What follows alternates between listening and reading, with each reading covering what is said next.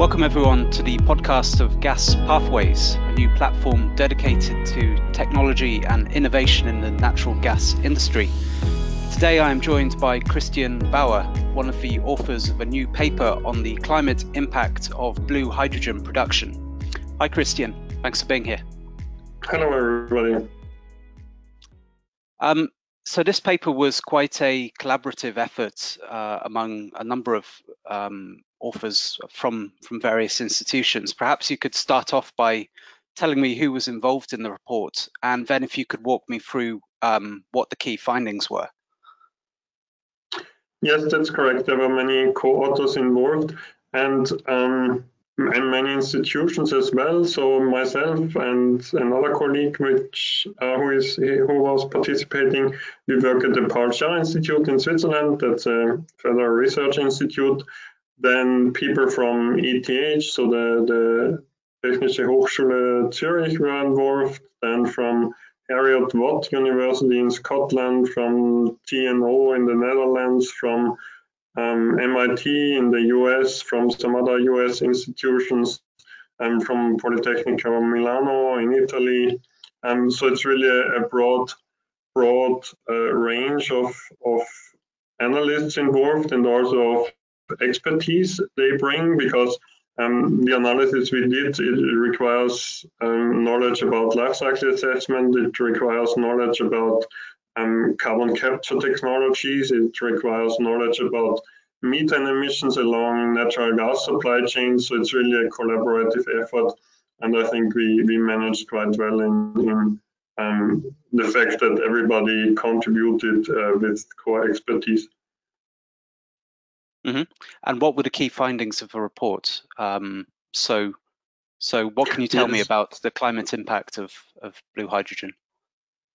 Yeah, we analyzed, or what we wanted to know basically is whether blue hydrogen, so a combination of natural gas reforming with carbon capture and storage, whether this kind of production technology for hydrogen could qualify as a low carbon production pathway for hydrogen, and under which conditions, because we found out that there's no kind of black and white or very straightforward answer, either yes or no. It's just, or it's rather, it depends on a few factors, and those factors I think one can summarize with one first factor is the methane emissions along the natural gas supply chain, because if they are high, then since methane is a very potent greenhouse gas, if those methane emissions along the supply chain are high, then the overall carbon footprint of this blue hydrogen is also high and not really worth it from the perspective of climate protection. And the second factor is that at the hydrogen production plant, the CO2 capture rate must be really high to achieve the low carbon footprint. And that's also not always the case. So it really depends on how you design your production chain.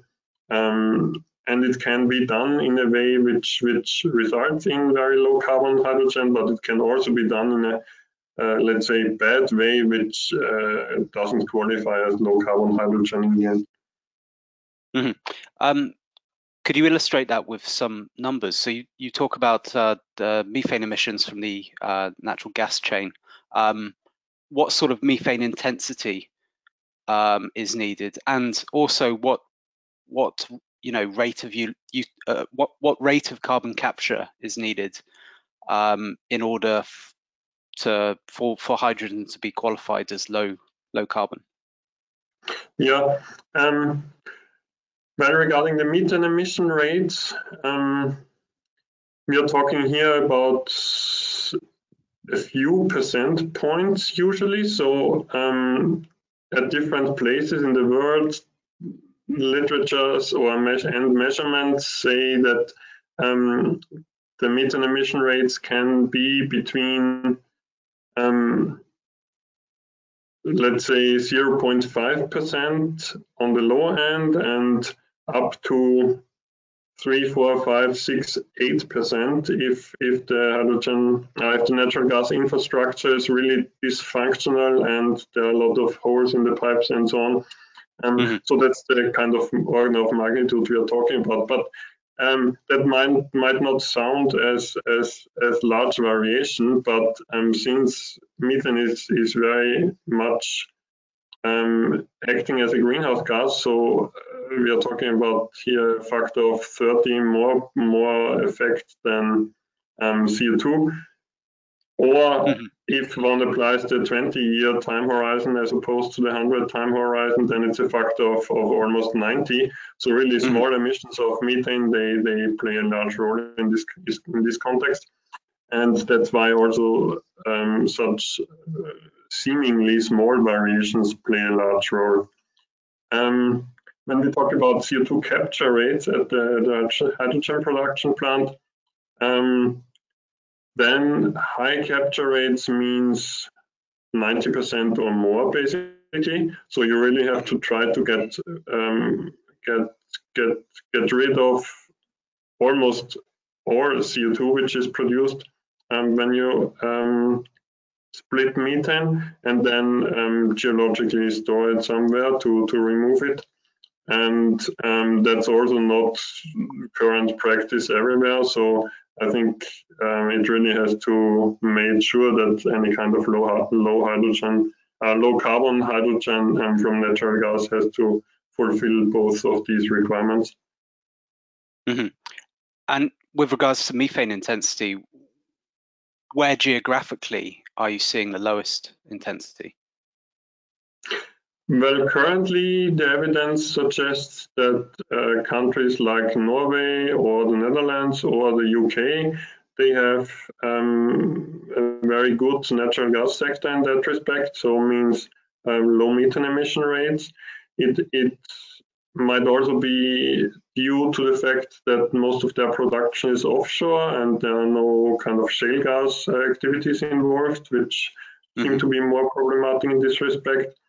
And yeah, I think those are the top, or let's say, best practice role models in this context. And I think that internationally one can learn from those practices. But you also in the paper talk about the difficulty with quantifying methane emissions. There's so many different ways, top down, bottom up methods, and it's very difficult to get a consensus on which methods to use. Could you tell me a bit more about that? Yes, the difficulty here is that, well, those emissions, they are not coming from a point source, from one single point source where you could measure them very precisely over a long time. So to get a very good idea on the quantity of those emissions without major uncertainties. It's the opposite. I mean, those emissions, they can or they do occur at the natural gas well, at the pipeline when you transport the natural gas, at some intermediate storages, at the valves connecting those components. So those emissions are very much dispersed in space, and also they show a large variability from a temporal perspective. So you could have events where you emit substantial quantities within a short time, so kind of accidentally. And if you measure just at that point in time, then you measure a high emission. But if you measure at another point in time, then you don't kind of see these emissions. So that's difficult. And so there's the approach you mentioned, both approaches, top-down and bottom-up. Top-down means that you really measure methane emissions at the component level and then extrapolate them to the whole natural gas supply chain, while the top-down approach uses remote sensing, be it from aircrafts or satellites, and measures methane concentrations in the atmosphere. And then researchers aim at assigning those methane concentrations to specific emission sources. And of course, that's associated with uncertainties because in the end, you don't know exactly from which emission source some methane concentration in the atmosphere originates. So there are other emission sources for methane, be it natural, for example, wetlands, or waste decomposition. Then there's the oil sector, which also has some methane emissions. So that's the difficulty here, and I think both approaches come with shortcomings, and it's widely acknowledged that the uncertainties here for those methane emission rates, they are large, and that further research is required to reduce the uncertainties. Mm-hmm. So what you've been saying is that blue hydrogen can be classified as low carbon, but it depends a lot on how much carbon are you capturing, how much methane is escaping into the atmosphere from the gas chain. I wondered if I could get your perspective on the recent study by Cornell and Stanford University, which casts a lot of doubt on the positive role blue hydrogen could play in the energy transition. Their conclusion was essentially it can't, but it should be cast out and rejected as a tool for decarbonizing energy. What's your perspective on that? Well, on the one hand, I think I personally appreciate the fact that this study generated some attention for a very important topic, I think, because the question whether blue hydrogen can and should have a role in a low carbon world is an important one. And at the same time, I also think that there is a potential danger of greenwashing from the industry in this respect. So they might try to sell any kind of so-called blue hydrogen as low carbon hydrogen without making sure that the CO2 emissions or the methane emissions are really low. And I think that deserves some attention, and also development of proper regulation frameworks. So from that perspective, I think this study from Cornell and Stanford can be appreciated. On the other hand, I think the authors present some kind of biased study in the sense that they perform the analysis with a parameter setting which is not really representative of best practices, and therefore doesn't do justice to the potential of blue hydrogen. So if they conclude that there is no role of blue hydrogen in a decarbonized world, then, well, based on the parameter setting and assumptions they take, that's true, but I don't think that's the whole story. And that was basically our goal, to explore the space in terms of what could be the potential for blue hydrogen and how low can you get in terms of greenhouse gas footprint, under which conditions, and then see whether those conditions can be met in reality. Mm-hmm. And you also note in the paper that, well, you describe green hydrogen as low carbon as well, not zero carbon. It is often in a lot of places referred to as zero carbon hydrogen. I could just wonder why you're careful to state that it's low carbon. What is the emissions story there? Well, the story with green hydrogen is a bit like with battery electric vehicles at the beginning, right? I mean, they had these slogans, zero carbon emissions everywhere, but of course, if one realizes that electricity has to be generated to charge batteries, and this electricity is associated with greenhouse gas emissions, it's similar for an electrolyzer, right? For splitting water and generating green hydrogen. Also, this electrolyzer needs electricity, and this electricity is associated with this electricity production is associated with greenhouse gas emissions. Of course, within the renewable generation technologies, so if we talk about hydropower or wind power or photovoltaic power, there's also a diversity in terms of greenhouse gas emissions associated to this electricity production. So that's why there's also not a single number for green hydrogen carbon footprints. It simply depends on, or mainly depends on, the carbon intensity of the electricity used for the electrolysis.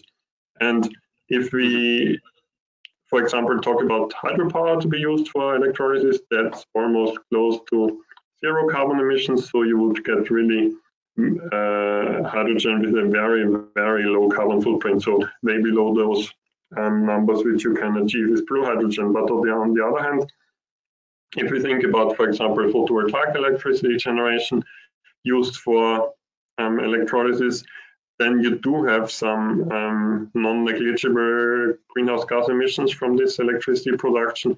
And then you get in a similar range which blue hydrogen production performed according to best practices can achieve. Okay, and what are based on this paper, what is your advice to policy makers when they're approaching hydrogen? Well, I think the first and probably most important recommendation for policy would be to come up with policies and regulations in the context of low carbon hydrogen production, which really make it mandatory to follow a life cycle approach, which means that both the infrastructure related emissions, so those associated with the production of the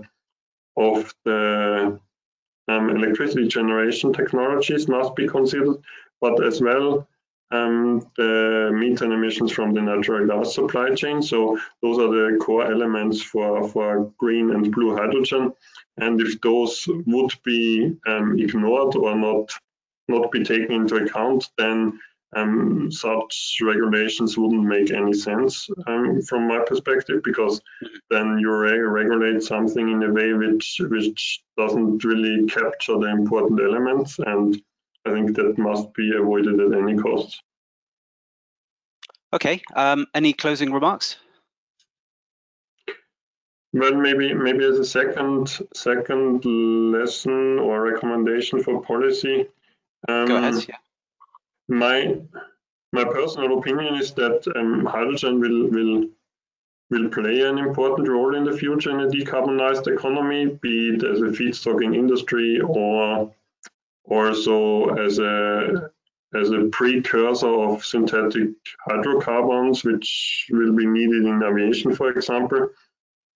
And I think if this becomes true, so if hydrogen gets this important role, then we will need massive amounts of that. And if we need massive amounts and quickly to comply with stringent carbon or climate policies, then I think there's no way of excluding either green or blue hydrogen from support schemes, because support schemes will be needed, because the costs are definitely, currently at least, not competitive if CO2 prices are not high enough, and currently they are not high enough. So I think there has to be done something from the policy side to make this transition happen, and I think that's something which shouldn't wait any longer. Well, thank you very much, Christian. Good discussion, and thank you everyone for tuning in to another podcast of Gas Pathways, a new platform dedicated to technology and innovation in the natural gas industry. Thank you, and see you next time.